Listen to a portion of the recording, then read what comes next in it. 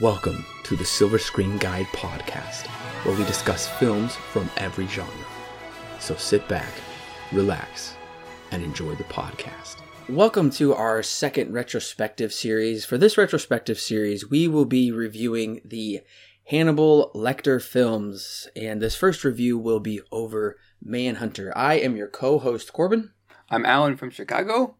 And as I said today, we are discussing Manhunter, which was released August 15th, 1986, directed by Michael Mann, written by Michael Mann, based off of the book Red Dragon by Thomas Harris, starring William Petersen, Kim Greist, Brian Cox, Dennis Farina, and Tom Noonan.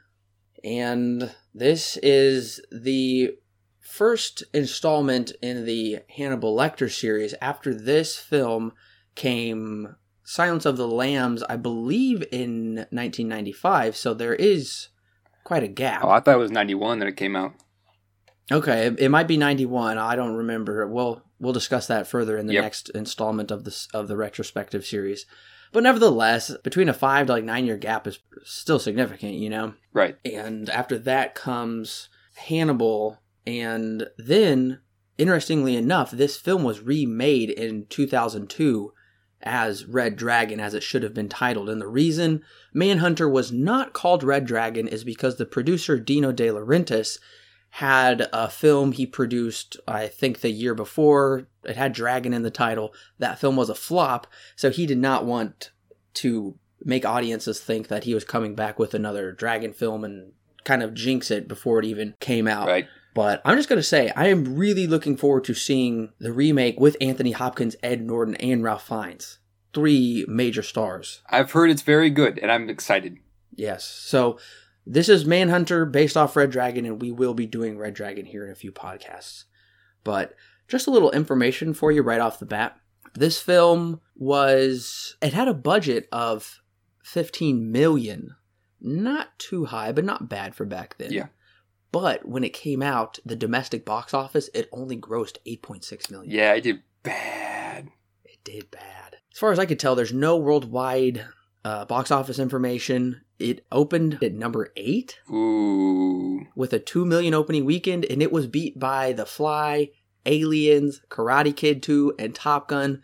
All except The Fly had been out for months already. Yeah, that's not good. That is really poor showings. Yeah, that's bad. This is actually the lowest grossing in the Hannibal Lecter series. Yeah. A movie called Manhunter kind of sounds mysterious, but it doesn't have the same name as the Thomas Harris novel. And I really think the only reason the Hannibal Lecter series has any sort of fame is because of Anthony Hopkins. Yeah, definitely because of Silence of the Lambs. That one was freaking huge when it came out. That was huge, and we will definitely discuss that more next podcast. I'm excited for that one. We are excited for that one, yes. That's the silver lining to this retrospective series. And that clearly was a huge major film, but this one, I don't know. I'm ready to jump into this. We ready to go? I'm ready to go. Let's go. Okay. So we get an opening shot. I don't know what it is. I don't know. It's kind of... It's not the opening shot where he's walking up the stairs, but it's like the title sequence, and is it teeth or something? I don't know. Yeah, it's something like that. It's really kind of weird. Okay, but it is very eerie. Yo. I was very freaked out when we get that opening shot up the stairs in someone's bedroom. I'm like, ooh. Yeah, when this opened, I was like, oh goodness, this is freaky. Did this remind you at all of Sinister? Oh my gosh, yes, I put that in my note. Reminded me of Sinister. Yeah. Sinister just ripped this off. They did. When I was watching this, I was like, he's like walking up the stairs, and he's like, he has, showing the stairs and the toys and stuff, and the music and everything. Yeah. Reminded me so much of Sinister. I was like, this is freaky. There's a sequence in Sinister where there's some kind of Super 8 tape, and it's filming up the stairs. Nearly the same thing. Sinister goes the whole way and shows the kill, though, whereas this doesn't. We see the after effects, which might actually be more effective. I don't recommend Sinister. I'm just going to say that right now. That one is pretty intense there. Yeah.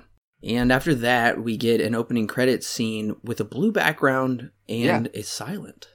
After that home video, and then it's silent. That made me feel uneasy, so I'm already starting off this movie uneasy. Especially as it goes along. When it gets to a certain point, this starts getting really weird, and things get strange. And this movie is definitely pretty unsettling At least in the opening, I would say. Yeah, unique choices. Unique choices were made.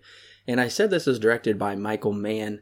And I've seen a few Michael Mann films. The most prominent, most famous being The Last of the Mohicans. Ah, yes. Which is very famous. Daniel Day-Lewis.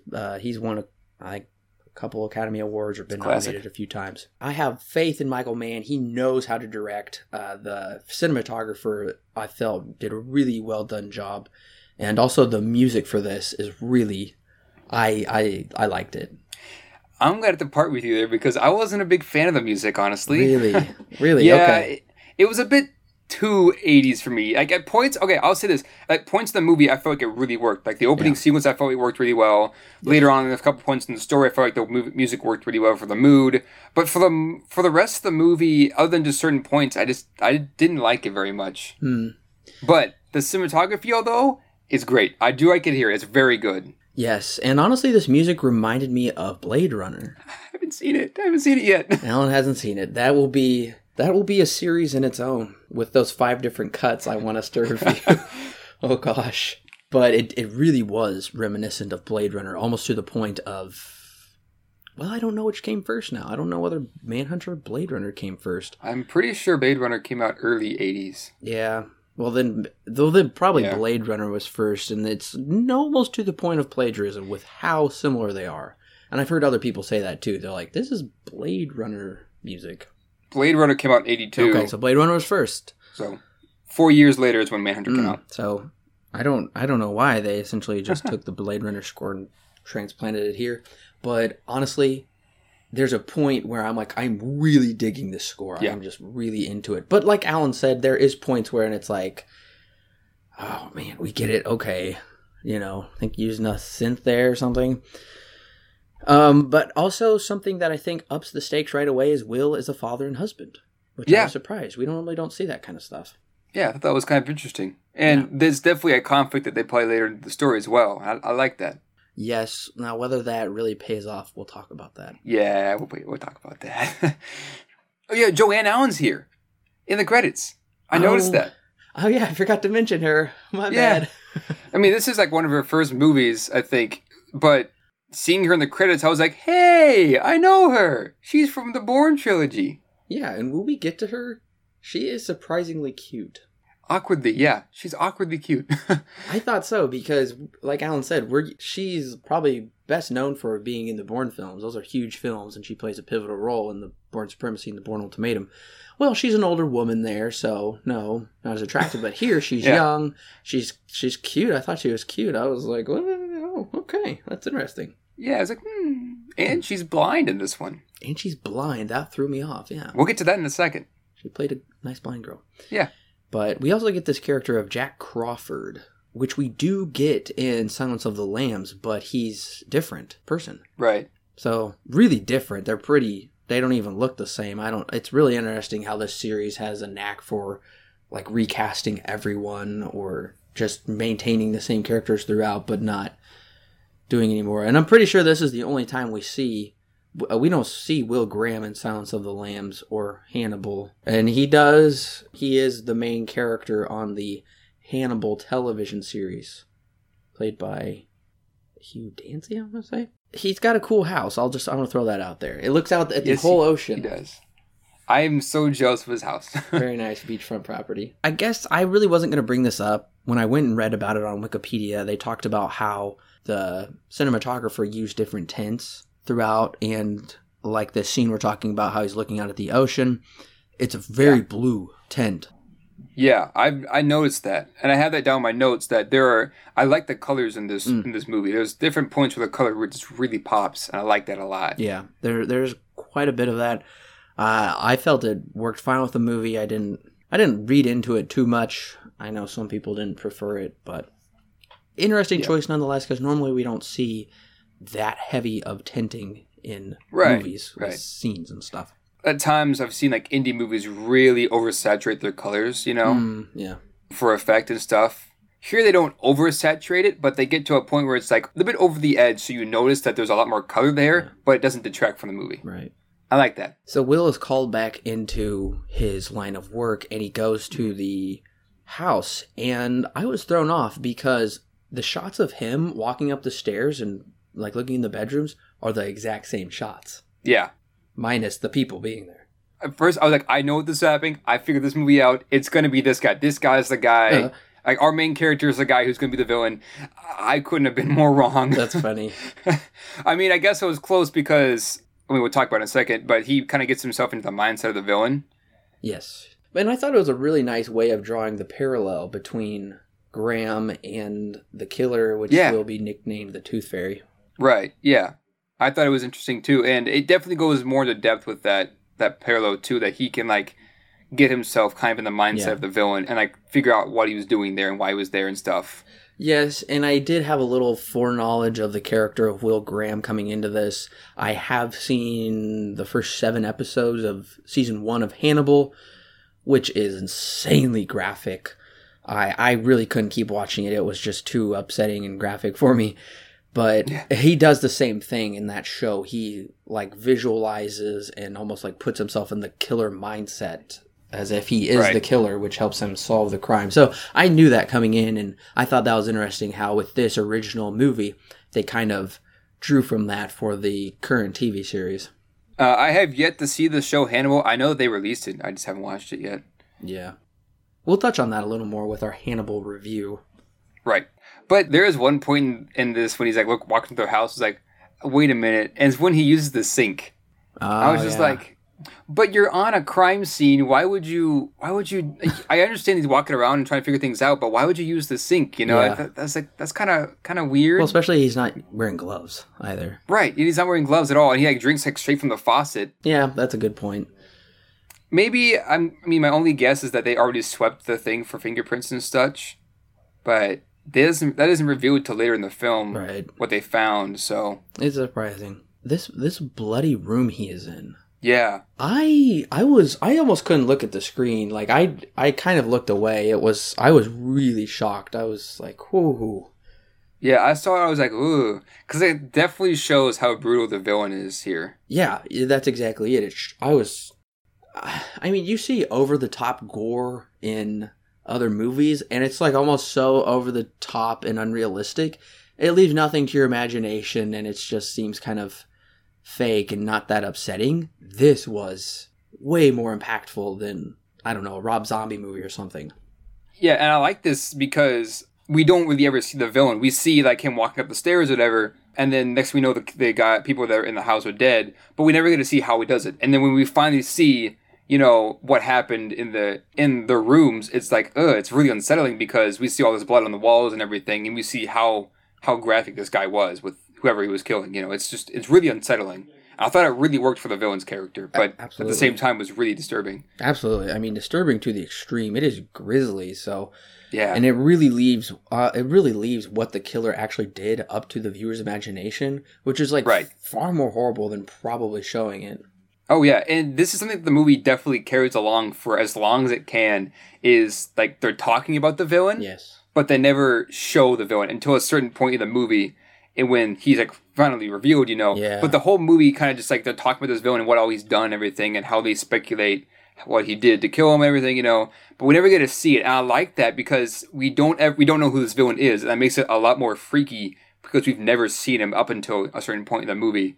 And when we do see him, he's, you know, match all those descriptions. Right. But at the same time, the movie also does this with almost a lot of other things too in the movie. It doesn't fully explain to you what's happening. It engages its audience in a way where they have to think, because there's so much in this movie that they had to go through. They just don't take time to explain a couple of things. Mm-hmm. It does get kind of muddled. It really does. At some points. It really does. I didn't mind it. I didn't mind it too much. In fact, I found it really interesting when they were like just doing things. I had to figure out why they're doing things. Yeah. But at the same time, it definitely could be very confusing.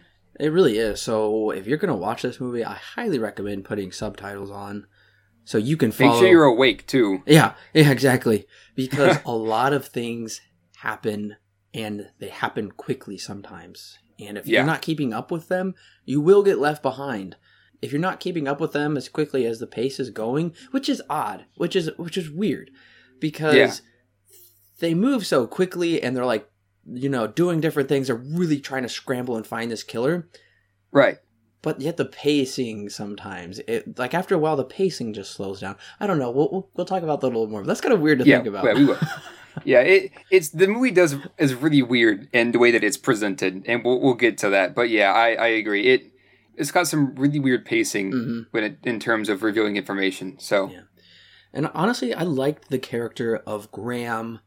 After a while, we'll kind of talk about that a little more.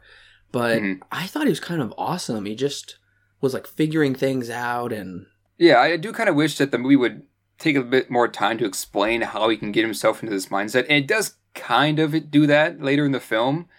Kind of gets like to explain, but when we first see him like in the room and stuff, and then like him imagining things of how the killer did what he did, and him, figuring it out, it's kind of confusing and a bit weird at first, I thought, because it's just out of nowhere. It doesn't really explain too much about what he's doing until we figure it out, and then it's explained later. Yeah, I mean, clearly he's supposed to be the best since he quit, right? And it was necessary for his superior Jack Crawford to call him back in and solve this case because they couldn't get it, and so he's clearly awesome at what he does.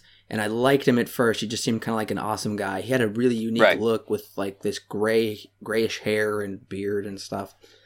Right, yeah, definitely. And I did like the sequence where he's like in front of the TV and he's just like, you can just see like the wheels almost moving. Like he's like slowly like picking out certain aspects of the videos he's watching, like figuring out the puzzle pieces. And I thought that was pretty well done. Yeah, I like that too. I think it was at that point when I started to realize what he was really doing. He was, he's getting himself in the mindset of the villain, because when he starts like yelling at the TV, I was like, whoa, bro, I was like, I was starting to laugh a little bit, but then I was like, oh, wait. And I started to piece it all together. But at that point, I was figuring it out, Well, when he starts yelling at the TV or yelling at something, then it gets a little cheesy. Yeah, I do agree. It does get kind of cheesy, but at that point, I was trying to figure things out. Yes. What do you think of the title of Tooth Fairy? They're calling him the Tooth Fairy. What do you think of that? I think it's kind of a weird title. Like at first I was a bit confused as to why they're calling him the Tooth Fairy. It doesn't really ever explain why. I was lost too. They made a model of the bite marks. He would bite the victims or something, and they were showing his teeth, and like these like the canine teeth or whatever they are, they didn't look right. So I'm like, what? That can't be a human mouth. That's not right. Yeah, it's kind of weird. It's kind of muddled. Like I said, this movie, you have to watch it one or two more times to fully understand this movie, I feel like. Yeah. I won't try and work it out now and explain it because I don't. So yeah. It's a very dense plot. I'll give it that. Very dense plot. It is, and one of the plot elements they decide to kind of utilize, I guess, which I don't know. I don't know how to feel about it. They talk about, Graham says his act fuels his fantasy. His motive is in his dreams. And there's a lot about dreams in this movie. And we get Graham having dreams. The Tooth Fairy has dreams. I don't know. There's a scene that I felt they really captured it here in a little bit with the score. That really kind of captured this really weird dream-esque quality. But something I liked was with that weird reporter with the funky hair, and he's just like Mr. Cool, and I love it when Graham just flips him onto that car. Yeah, the guy's like trying to talk to him, just takes him, just flips him off the car and like shatters the windshield. I was like, dang! That's crazy. Yeah. Oh, okay, do you know who this reporter is? No. Okay, I didn't know who it is until I listened to Now Playing's review of it, and they revealed who he was, and I was shocked. You're going to be shocked. Who is it? He is that tough general from Avatar. No way. That's him, with like the scars and he's always working out. He's like, yeah, that's him. You're kidding me. No, that's the reporter. There's no way.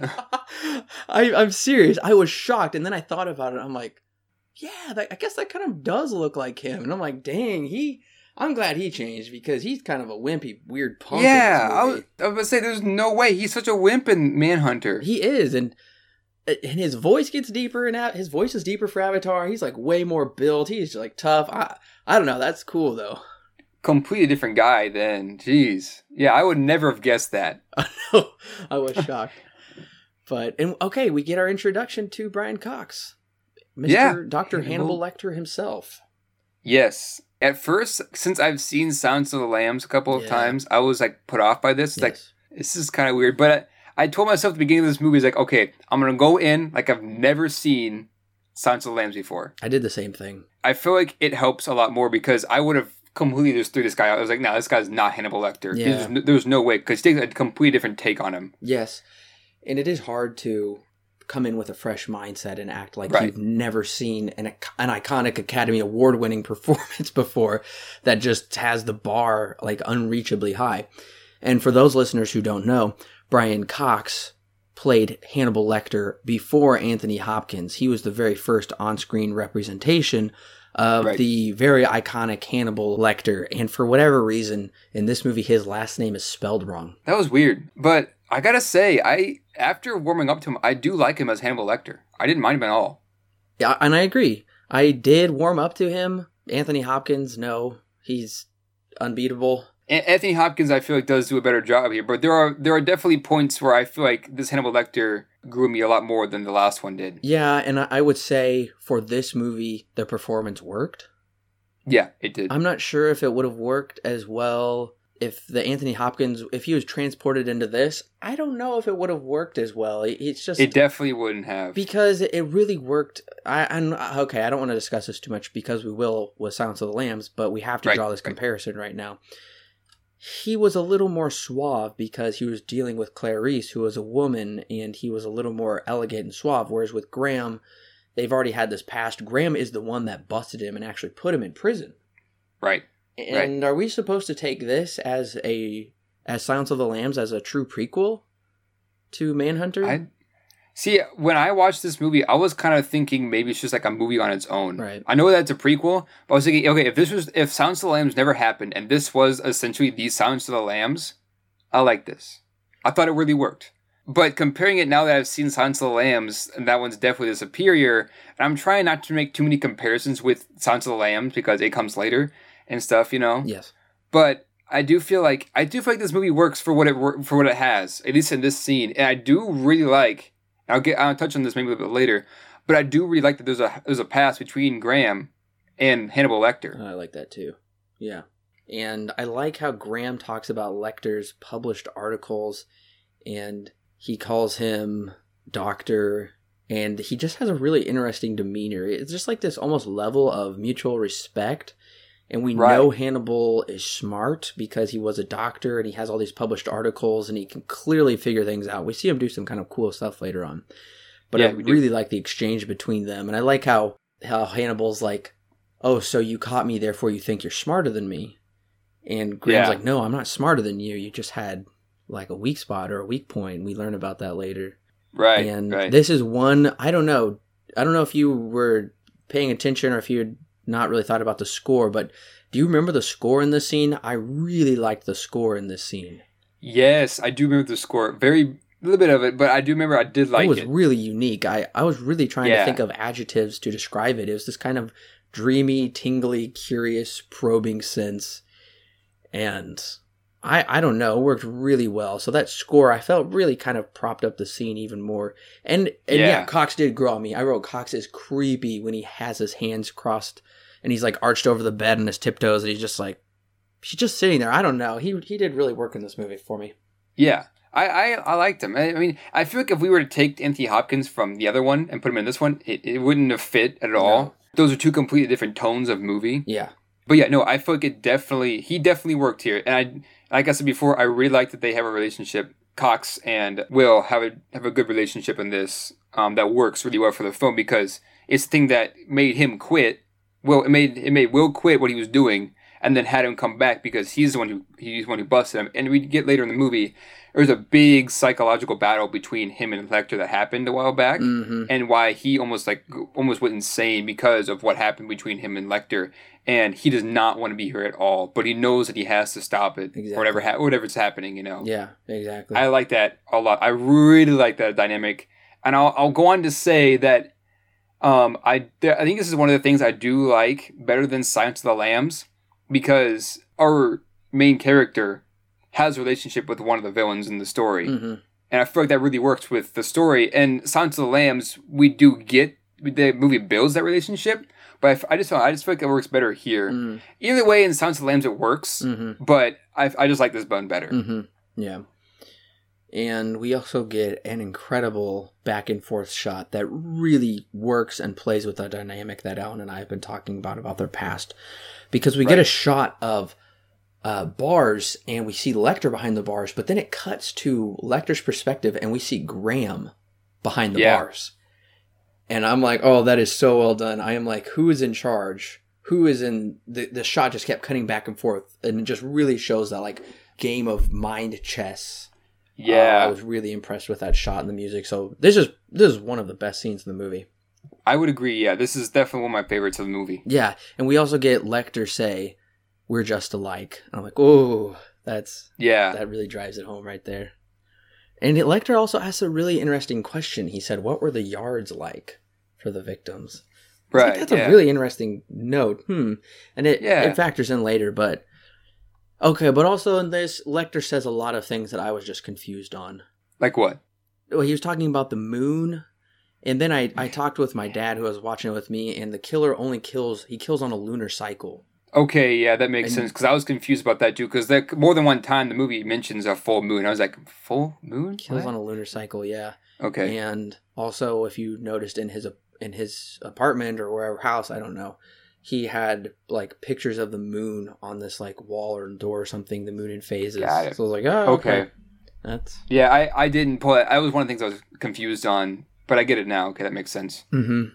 And we get a shot a little later where I was kind of confused, but I think what Lecter was doing was like circumventing the phone system so he could call an outside line or something or call the own line. Yeah, at that point I was just like, wait, so they're not monitoring his calls? Okay, it was stupid. Why would he get calls in the first place? Why would he get that privilege? I mean, okay, I understand why he would get calls.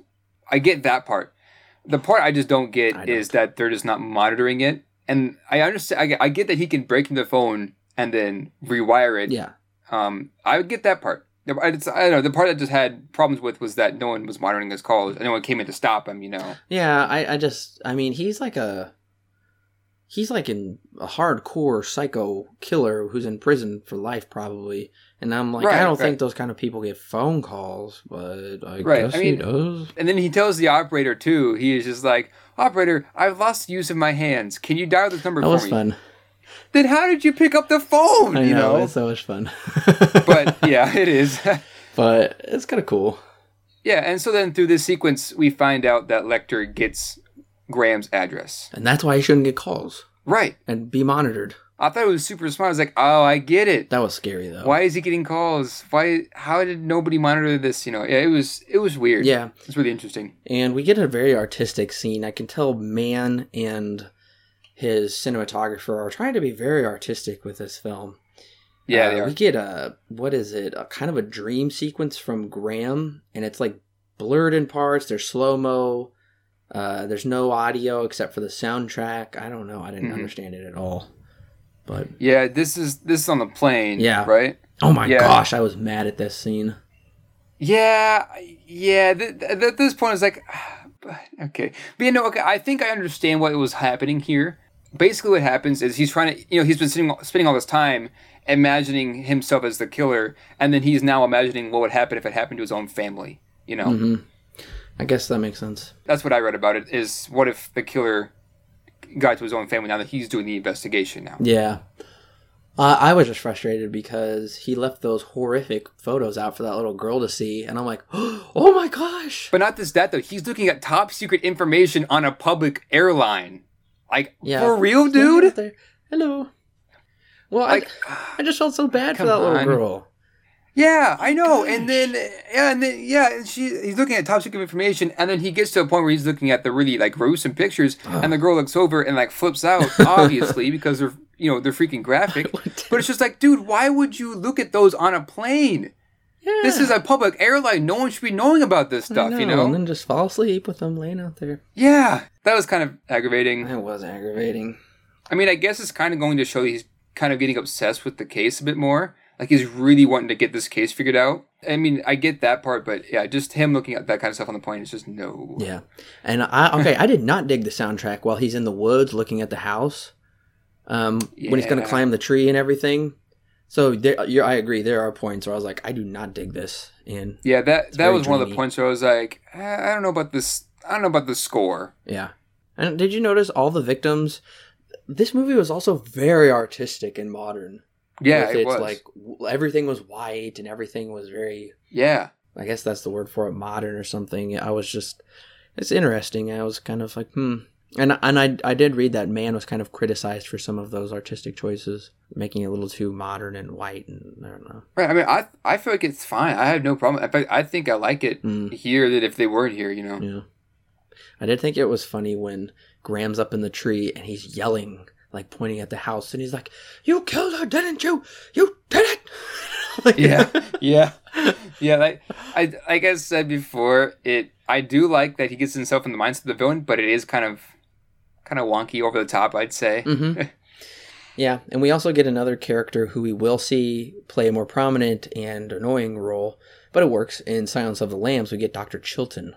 Right, yeah. And he has that scary note. Yeah. From the Tooth Fairy to Hannibal.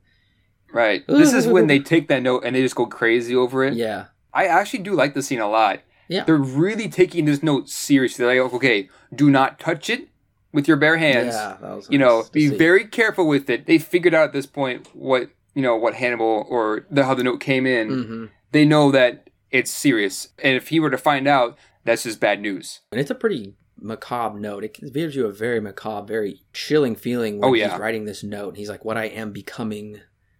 And right. I don't know. So I just like here, there's like so much potential though, I feel, with the psyche of this killer. Very disturbing, very wacky. And I'm wanting more of this. I'm like, oh gosh, this is really disturbing and creepy, but I want more. Right. I want to know more. And he has like bite marks into the note at the end. And it was cool how they're trying to solve that. And they're like, oh no, it's too late. And the pin, he's like ripped it off with a pin or something, which we couldn't track or something. So that was fun. Yeah, I like this scene a lot. And I do like how they don't give too much away. No.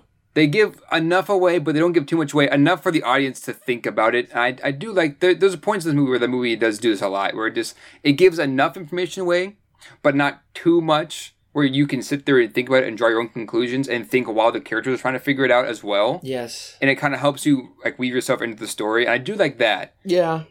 At a certain point, though, I'm like, okay, you need to be giving me more. But honestly, okay, I checked the time at 41 minutes in, and I'm like, this isn't as exciting or really as intriguing as I was hoping it was going to be. Yeah, I would agree with that. And maybe that's just because I'm used to Silence of the Lambs. But it had nice sequences, and it was really building nicely with the detective aspect, but I was hoping for a little more intrigue on my part. But I stuck with it. I decided to keep going. And my intrigue did peak back up when we got those Bible verses. Right, yeah. I saw that. I was like, hey, those don't sound like real Bible verses, though. That was pretty cool, though. Yeah, and then they figure out that it's, when it's not. It's like a code, and we're just like, oh, I thought that was really interesting. I thought that was cool. Does it ever pay off, though? I don't remember. I don't even remember what they did with it. I honestly can't tell you. This movie has so much stuff in it, I can't remember. It had something to do with Lecter's books, I think, that he had in his cell, and they were trying to go to the Library of Congress, and I was like, oh, I'm intrigued, and then it just trickled off, and I don't remember anything they did with it. They do something with it. I can't tell you what it is, because there's too much in this movie that I was focusing else on. Yeah. I'm sure it pays off somewhere. But I couldn't tell you where. There's just too much in this movie. Well, I will say these correspondence letters and sending them to newspapers and stuff really reminded me of the Zodiac Killer, and then also the Zodiac film. Oh, yeah. Fincher, which had a nice cast of stars.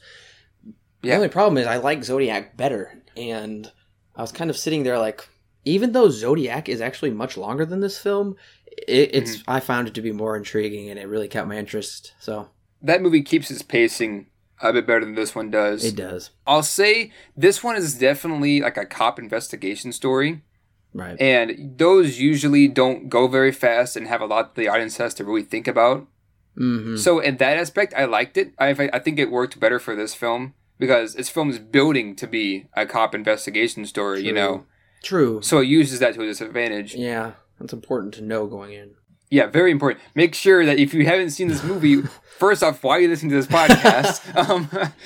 But no, for real though, you just have to know this is not, if you've seen Silence of the Lambs, this is nothing like Silence of the Lambs. This is different. This is an investigation, not Silence of the Lambs, which is a bit different. It takes that investigation story and takes it on a different turn. This one is just a pure investigation cop story. Yeah. I mean, honestly, at first, I was like, oh, it's one of these. I never do good with these, you know.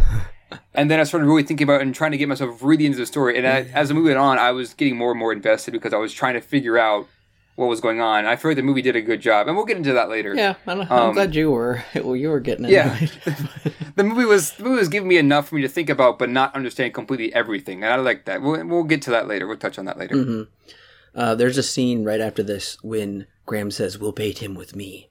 And another guy says, "I don't think that's a very good idea." And the shot just lingers there. And so I just started cracking up. I thought that was so funny. Yeah. I think it was supposed to be a joke or something, but yeah, I do remember that. That was pretty silly. Yes. And we do learn of this creepy serial killer's background, but it's just not enough for me. I don't know. Something wasn't working for me. And I did not understand the bit about the red dragon. I didn't understand that. Yeah, I can't remember it. But I honestly don't think it's very well explained, and I've heard that. I'm just going off of what Stuart said in Now Playing's podcast because he read the book and then watched the movie. Right. And he said that they really weren't going off of the killer in Thomas Harris's novel. And that's why it's not called Red Dragon, because we get that like really quick painting and shot of the Red Dragon in something which is a famous painting. Right. But there's just a lot left to be desired and unexplained. With this, they bring it up and then they drop it. So I'm really hoping with the film Red Dragon, we're going to get a lot more of that. Right. I know that they do talk about Red Dragon a couple of times later in the film. I remember that part. Maybe I didn't catch those later on, but right. I didn't get it. I did think it was pretty funny when Graham is walking alone at night and we see it's like an old Western showdown or something, and the supposed killer is coming, and I knew it wouldn't be him. Because I was still a little bit on edge. It was still a little intense, but it's kind of cliche for it not to be him. And they just throw him on the ground, and it's this poor black guy. And yeah, I just got mugged. I'll say this: I do like this scene, but at the same time, nothing really happens here either. So no, it's cliche. Yeah, but we do get to finally see the Tooth Fairy. Honestly, I feel like this was a good introduction to this villain. Yeah, I like this introduction. We've been talking about him for about an hour now, and then we don't know when he's going to show up. And the whole time, at first I was like, okay, then they're just not going to show him until the end, you know? Oh, gosh, and then out of nowhere, there's like, oh yeah, here's the villain. Yeah. And they just pop him right in. And I was like, okay, at first like that's kind of weird. Yes. But then I thought about it, I was like, you know what? I think I like this introduction. And you know, and he's apparently super strong. He like lifts the reporter up off the ground, and he's really tall. Yeah. His voice is so chilling and calm, and oof. Yeah, and I gotta say, I really like this scene. It's freaky. It is, and it's like a slow zoom out. You see his like face and pantyhose or something. Yeah. And he's just got a very weird apartment. He's got this guy strapped in a chair. Oh gosh, I messed that wheelchair. And I was gonna say, and he thinks he's poetic with his like words and everything. Yeah. It's creepy. It's freaky. Creepy, and he lights him on fire, like a fire-breathing dragon. Lights him on fire and pushes him, down, like, what is that, the parking lot, garage or whatever? Yeah. It's just like, jeez. Yes. Yeah, at that point, that's when I was starting to realize how graphic this movie is really being subtly, you know. Yeah. So. And okay, here's what I thought. I thought this was going to be the payoff. Lecter purposely gave the address to the Tooth Fairy, and he says something like, kill them all, which I was like, oh my gosh, that's pretty upsetting. Yeah. And because the boy's like, Mom, someone outside, Graham is getting on a plane trying to get to his family. I'm like, oh man, okay, is this going to be like the climax of the movie? Which would have been too short of a movie. Oh yeah, definitely. But I don't know. It felt like this was going to be the climax or something, and they were going to find him, and then it got stupid.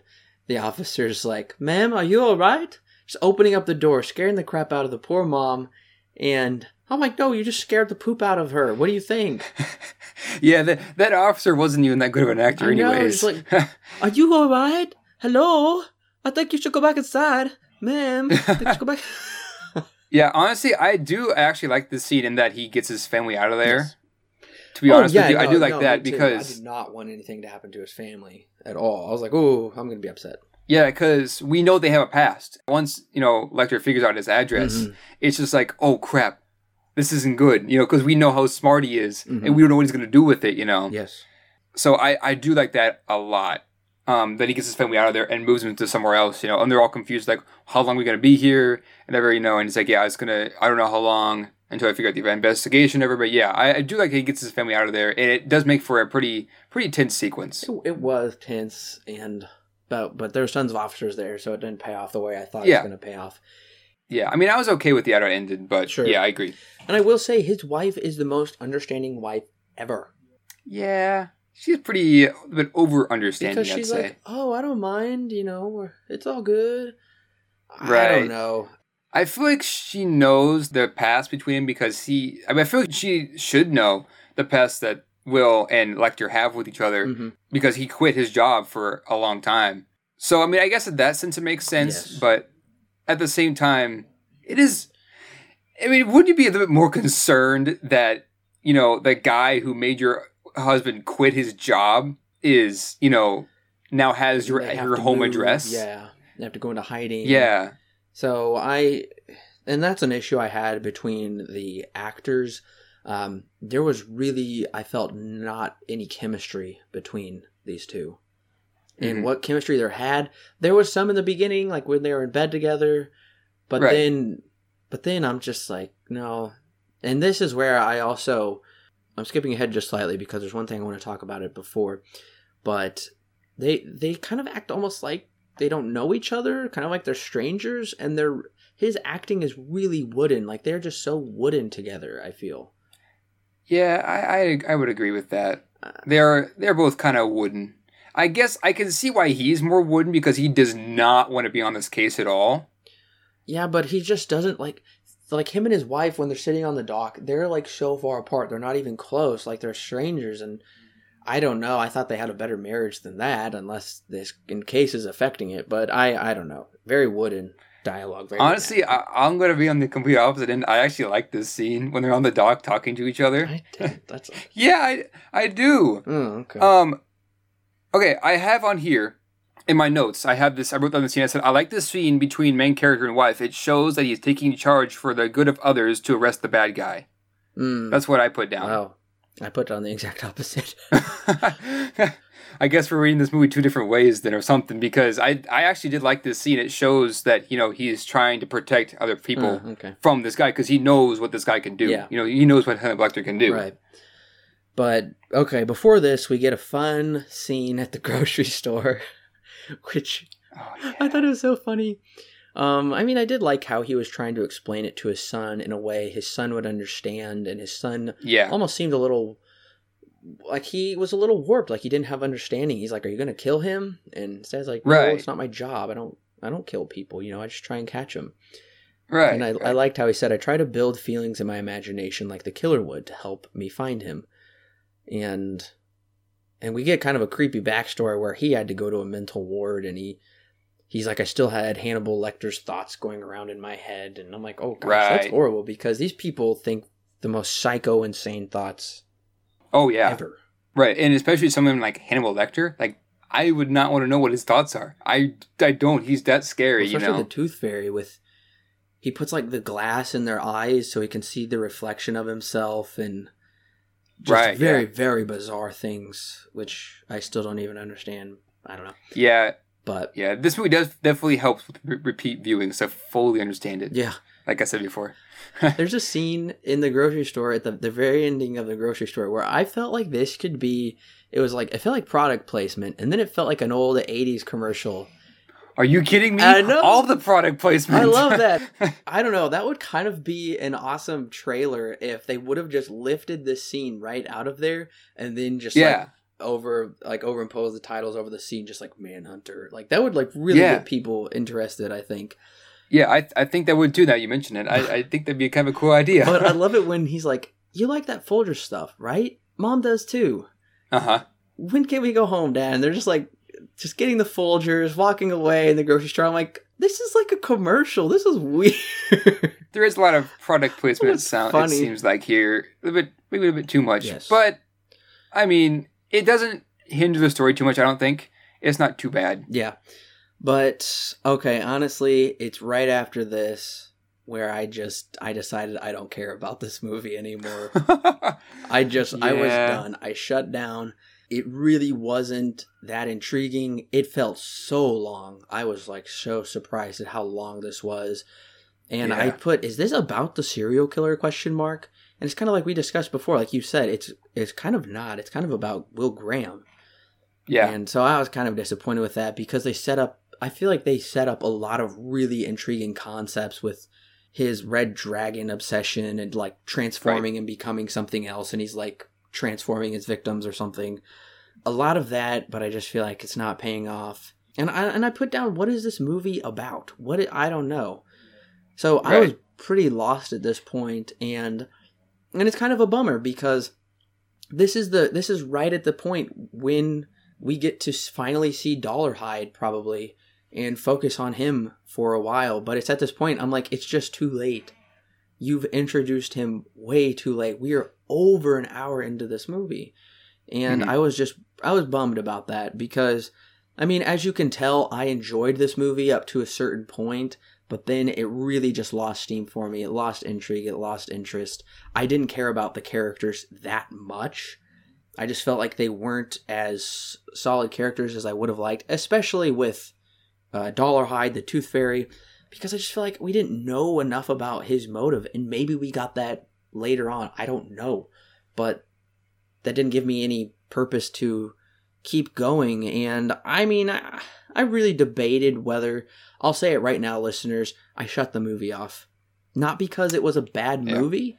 No, this movie is not bad by any stretch of the imagination.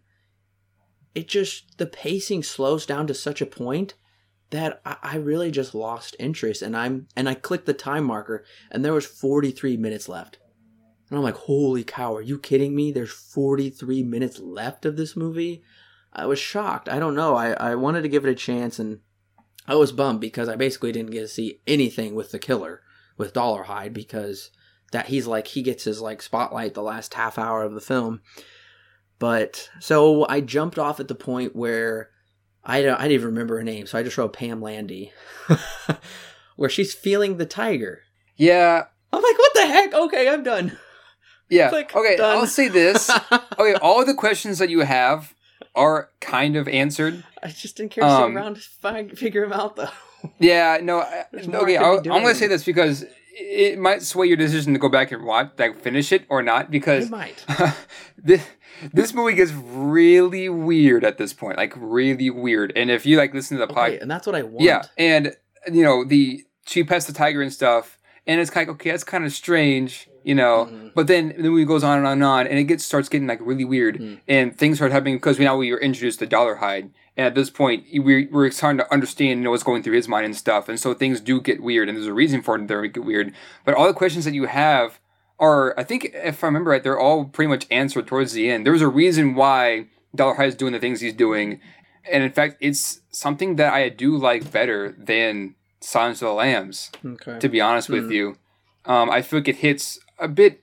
I feel like it doesn't hit a note that's just disturbing, but hits a note that's also kind of like true for like people that are watching the movie. Okay. Yeah. And if you go back and watch it, I think hopefully you'll find what they do kind of come out and just outright say it. Yeah. But it works. I feel like it works for the movie, and I feel like it works for the villain because it doesn't make him some psychopath like in Silence of the Lambs. And I really wanted to know. I was really intrigued because, like you're saying, I think there was so much more to this killer than there is with Buffalo Bill in Silence of the Lambs. Yeah. Buffalo Bill's is kind of with that. A little shallow, his meaning, but there was something really crazy behind him wanting to like transform into the dragon or something and like transform his victims and look at them and bite them and see the reflection in their eyes or something. Yeah. There was so much to it, but I can't make any sense of it. And maybe that's because I haven't finished it and I missed it. So I was really bummed about that.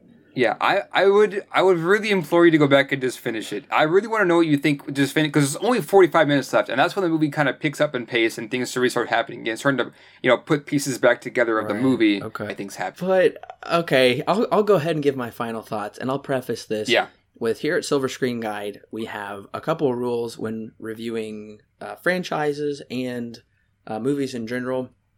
When we're reviewing a franchise, if we give it a not recommend, then we won't continue with the franchise unless we want to. And in this case, I want to review Silence of the Lambs, absolutely, and Red Dragon. And we also have another rule that if we jump off the podcast, meaning that if we shut the movie off, then we'll jump off the podcast and we'll let the other reviewer continue on with the review, and they'll give their review and final thoughts and give it a rating. So at this point, I am going to give my final thoughts. Then I'm going to jump off the podcast and I'm going to let Alan finish up talking about the movie, what he thought of it. He'll give his final thoughts and a rating.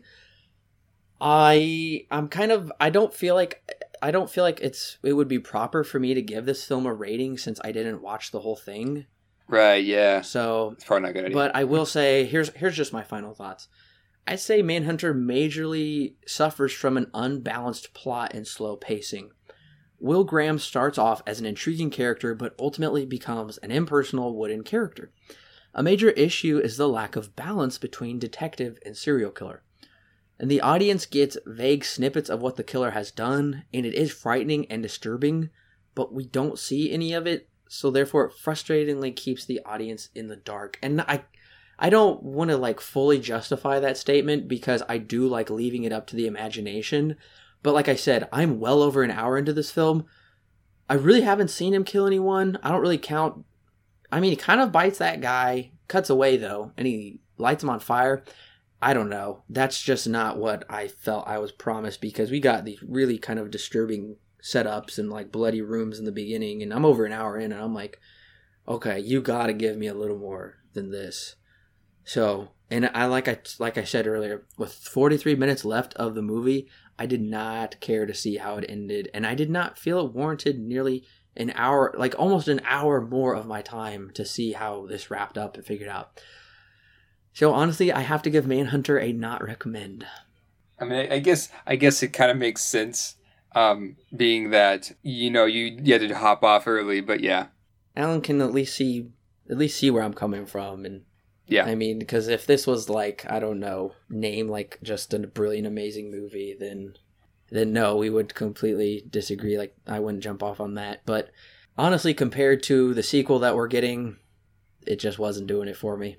And maybe if I hadn't seen Silence of the Lambs yet, I would have been more intrigued and stuck with it. But I'm not so sure about that, just because these characters, it really was too slow for me, and I really, with that much time left, felt they were dragging things out way too much, and they should have done a lot of more cutting, maybe have made this closer to an hour and a half instead of 2 hours with an extra 30 minutes of stuff that I really felt like we didn't. Plus, like I just said, it really felt almost unbalanced to me.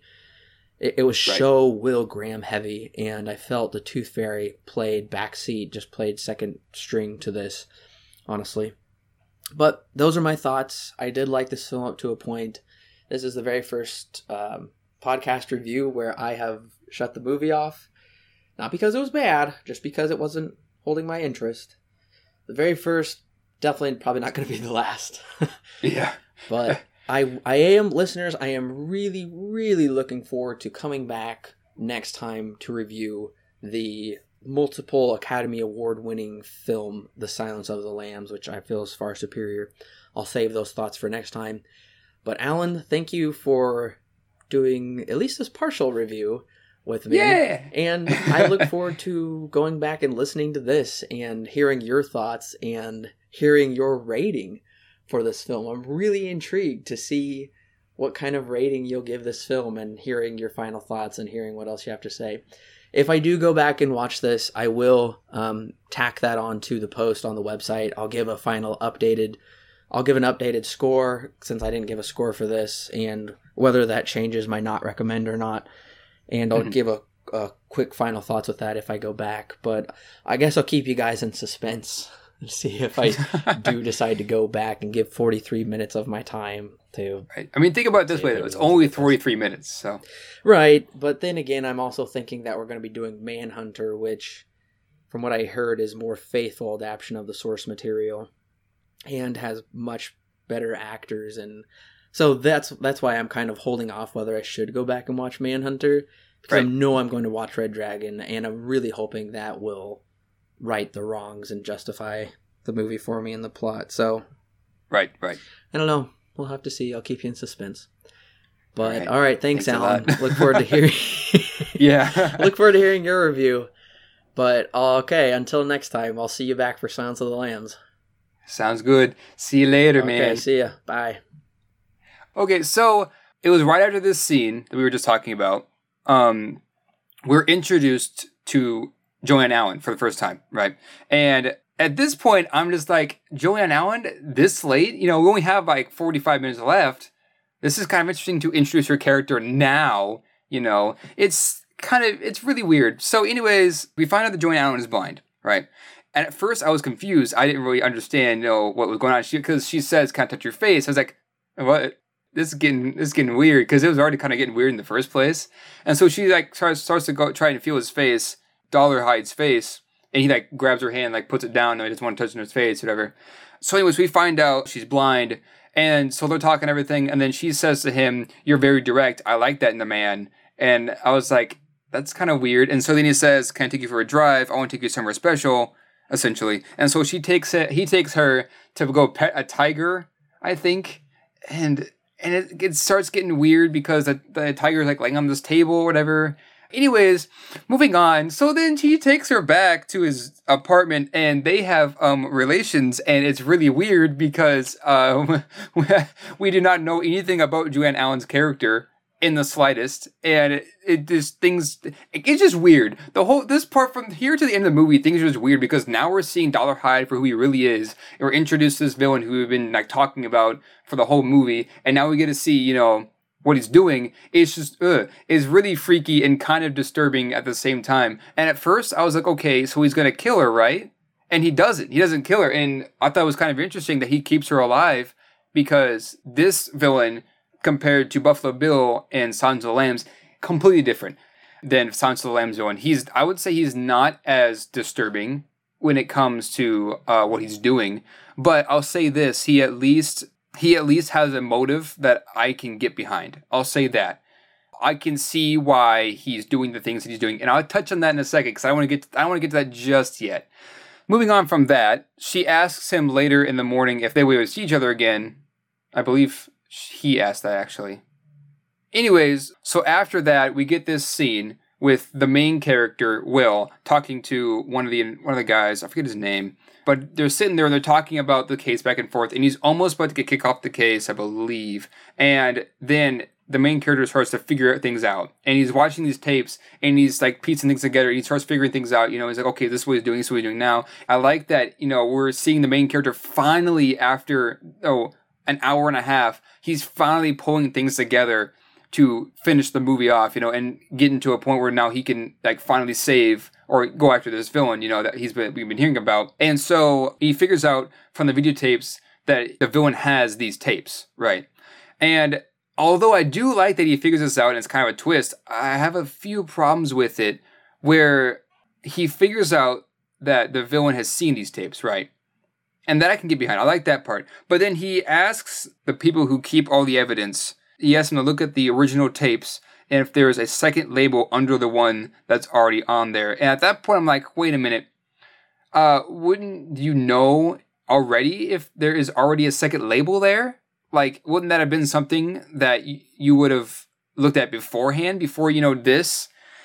So I thought that was kind of interesting. It doesn't really explain why. I mean, it's small. It doesn't really make any sense. It's not like a big thing. Anyways, moving on from here. So he figures out where Buffalo Bill is somehow. This is where it gets kind of muddled. He figures out, well, not Buffalo Bill, Dollarhide. He figures out where Dollarhide is. We cut to Dollarhide. He's pulling up to Joanne Allen's house, right? In his creepy van. And we see Joanne Allen, another dude. He walks her up to her house and says goodbye to her. And Dollarhide gets all jealous, thinking that she'd been cheating on him. So he walks up there and he meets the guy who had let her out, and he kills him, right? And at this point, we understand that now he's mad. There's something up with him that's just not right. So he goes in, and this is when the music here is like playing a song, and then all of a sudden just randomly cuts out, and it's really kind of a bad cut. It just feels kind of strange and stuff. So at this point, this is when we figure out the villain's motives, right? We figure out through the conversation between Will and the other investigator, I forget his name, the other investigator, we figure out that the villain wants acceptance. And at this point, I sort of piece things together. I'm like, oh, okay. So that makes sense now that he's killing, the people that are there. Or he's killing the people in the story. What he wants out of them is acceptance. And it says this too, that he looks him in the eye through the glass and he sees himself. He wants that acceptance that they will love him. And I like this because now we have something that the audience can relate to, I feel like, a bit better than Silence of the Lambs. Because the villain here, the reason why he got in with Joanne Allen in the first place is so that way he can feel accepted. And when he saw, like I mentioned earlier, when he sees that Joanne Allen went out with another dude, he gets very jealous of that. And he starts going a bit crazy. And he tries to go and kill her. So that makes sense. I understand that part. And I really like this. And I'll probably talk a bit more on this on my final thoughts. But I really like this because I feel like it's something that I can get behind. And that other people can get behind as well. Because it's kind of a serious topic. Acceptance. It's kind of an interesting topic as well. Because this guy, of course, takes it to the extreme. But it also is not something that's like abnormal. It's kind of something that's actually rather normal for someone, to get, maybe not kill over acceptance, but in this case, at least, do something about it, like get really jealous. And that makes sense. And of course, because of this character that we built up, the villain that we built up from the beginning to this point, it makes sense why he want to kill the guy that went out with Joanne Allen. It makes sense because he felt like she accepted him, that he was now accepted by her. It makes sense. So, being that his character and he kills him, I feel like that really works. And it definitely is something that builds his climax. So, they figure out where he's at, right? And this is when things start to get very interesting. And also kind of weird because the way that they edit this together is he comes in, right? And he's like walking around her house, Joanne Allen's house. And he's starting to really freak her out. And there's like really like random jump cuts and stuff to where the villain's at, what he's doing, whatever. And it feels weird. Because, for one thing, shouldn't Joanne Allen be able to feel the vibrations in the floor of Dollarhide walking around her house? And then another thing, does she just not know her surroundings of her house? Because shouldn't she have lived there for like a long time? I know that usually blind people, they don't like to move very often because then they have to learn the new layout of the house, right? So this kind of confused me because I feel like she should be able to know where he's at in her house by feeling the vibrations. And if not that, then why shouldn't she have her cane with her, Anyways, my second issue with this is that how do the investigators know where Dollarhide is at? It does not explain this very well. They just figure out that he's in this one place, but never really fully explain how they got that information. So that's kind of an interesting way. And so anyways, he backs her into the corner. Dollarhide does. Backs Joanne out into the corner, and he's going to kill her. And then the investigators come in. Will busts through the window. And at this point, the music building up to this point was kind of, I didn't really like it that much. It felt kind of weird. And this is where the jump cuts really get, like, crazy, is when they're having this shootout in the apartment, and the jump cuts get kind of crazy, and there's a bit some slow-mo here, but it's really fast. This scene does not last very long, and it kind of leaves things kind of, that's it, that's how Dollarhide's gonna go out, It kind of just like, I don't think it completely pays off what we've been waiting for, but at the same time, this hasn't really been a movie for action. So I guess it kind of makes sense. But at the same time, I wish there was a bit more. It was more to this final scene than what we got. And in my notes, I have, wow, that was easy. They just put a couple bullet holes in our main character there, and then our main character blows Dollarhide away, and that's us in the scene. So then after that, they save Joanne Allen, and then our main character goes back, and he's wearing some really short shorts showing basically all of his legs, and it's great because it's so 80s. And so he meets up with his family again, and it's really sweet, and everything's a happy ending, everything. And then the credits roll. I do kind of feel like this is kind of a little bit more of an abrupt ending. It does kind of just end. But, I mean, at the same time, it does basically explain every important detail. There are a few things it leaves out, I would say, that aren't fully explained. And maybe that's just because I've only seen it one time, and I do kind of want to go back and watch it again because there's a lot of stuff in this.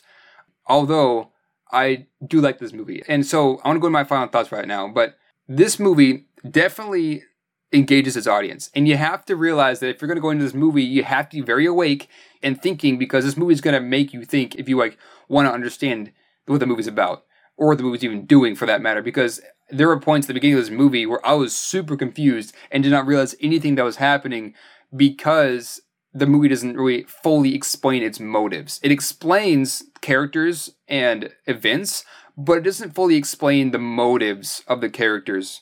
And that could be a downfall of the movie. You could probably see that as a downfall of the movie. It didn't bother me too much, kind of a little bit, because it requires a lot of brain power to understand this movie. I would say it doesn't leave the movie like it doesn't have anything else to talk about, because there's a lot of stuff that happens in this movie. The movie doesn't really take its time and slow down and just focus on one topic. It always focuses on different events and stuff like that that impact the story. So it doesn't spend very much time on different topics and different events, you know. For me, I like movies that make me think and make me piece things together. That's why I enjoyed this movie a lot. I can understand why Corbin didn't, because he wasn't completely getting everything. I will admit, the movie does get kind of muddled and kind of like boring there towards like that point where he was talking about. I mean, I was still trying to piece things together, and having these slow scenes actually did kind of help, because then I could think more while the movie was taking its time to like a bit of more take a break, you know.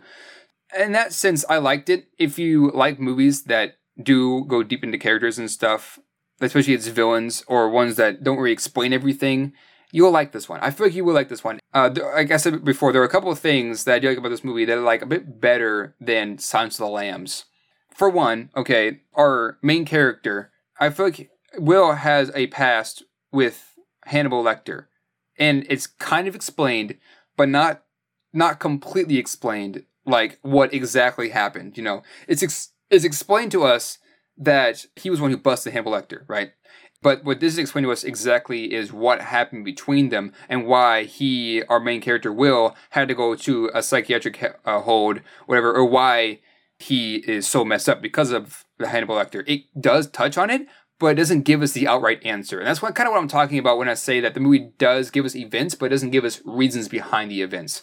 It gives us that our main character is messed up because of Hannibal Lecter, and we understand why, because when we meet Hannibal Lecter, we can see why he messed up our main character. That is definitely something that is brought into the movie, but the movie does not explain what Hannibal Lecter did to him. And I like that. The movie does keep that in suspense and doesn't really explain that. It leaves up to the audience to think, okay, what did Hannibal Lecter really do? And the thing about this movie, though, is that it does not show everything. It shows the aftermath of stuff. It gives you enough to understand what the characters would do, the villains and stuff, but it doesn't ever show you. It just it talks about it. And I like that, because it leaves it up to the audience to think, okay, what would happen? You know, what did he really do to this family? And the movie kind of explains what Dolarhyde did to the family at the beginning, but never fully explains it to you. Like, it doesn't show you what he did. It explains it to you, but it never shows you what he did. It shows him walking up the stairs and then going in someone's room, then waking up and looking at him,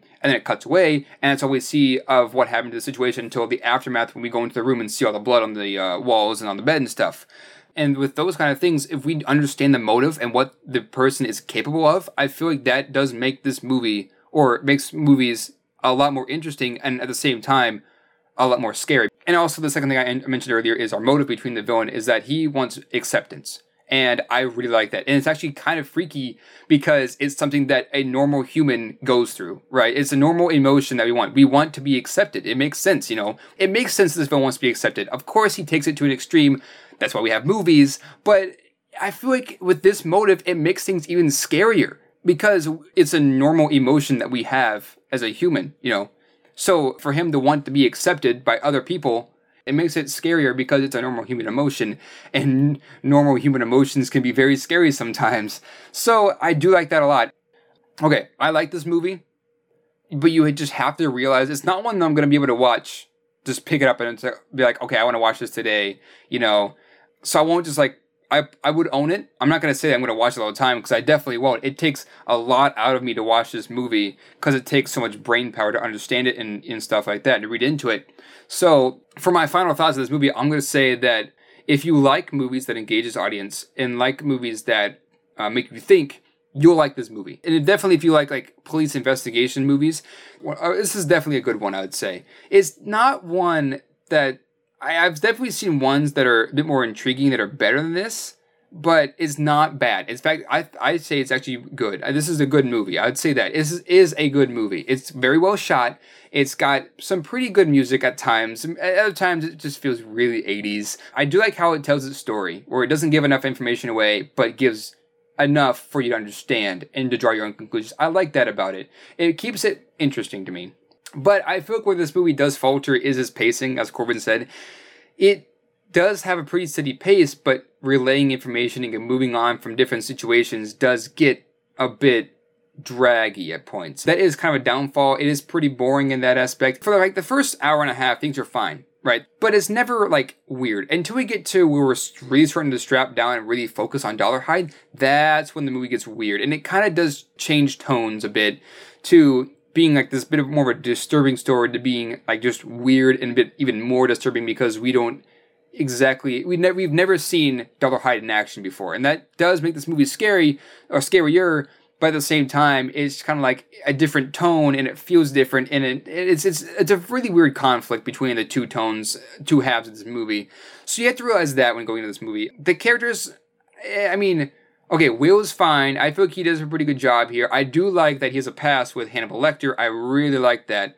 Like, we don't really get to know him very much in terms of what else has he done other than just, Hannibal Lecter.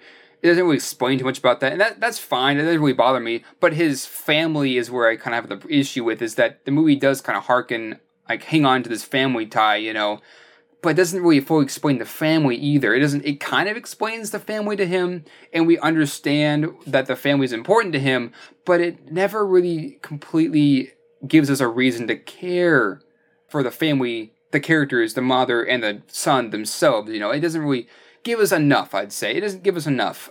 And also, the 8 other investigators on the case, they aren't given very much screen time. And I feel like Joanne Allen is really underutilized in this story. She definitely does not get as much screen time as I felt she needed. I feel like we probably could have introduced her earlier and talked about her more, get to build her character a bit more instead of, 30 minutes from the end, introduce this new character that we've never seen before, I do like Dollarhide a lot. I feel like he is a bit more rounded than Buffalo Bill is. They're both great characters, don't get me wrong, but I do feel like Dollarhide, I just like his motivation better. So, when it's all said and done, the climax of this movie is pretty short. It's nothing crazy. I wouldn't even say it's that surprising either. It's just fun. It's an ending that's just fun. You understand what's going to happen, and whatever you thought was going to happen, it happens. It's nothing crazy. So, in the end, I'm going to give this movie a 7 out of 10. And I'm going to give it a mild recommend. It just bothers me that I wish it kind of did a bit more with its story. It does kind of get a bit muddled. So that's what I'm going to give it. I'll give it a mild recommend. I would own this on Blu-ray, actually. I do really want to buy this on Blu-ray. So anyways, that kind of ends the podcast. Maybe Corbin will add on to this later when he releases it, if he ever goes back and watches it. So anyways, thanks you guys for joining. I'm glad I actually got to do the closing this time. Thanks for joining us for this podcast. Hope to see you for the next one. Next time, it's going to be Silence of the Lambs, which is easily the most popular of this series, I would say. And definitely the one that got the most Oscars. So, thanks for joining us for this one. Hope to see you in the next one.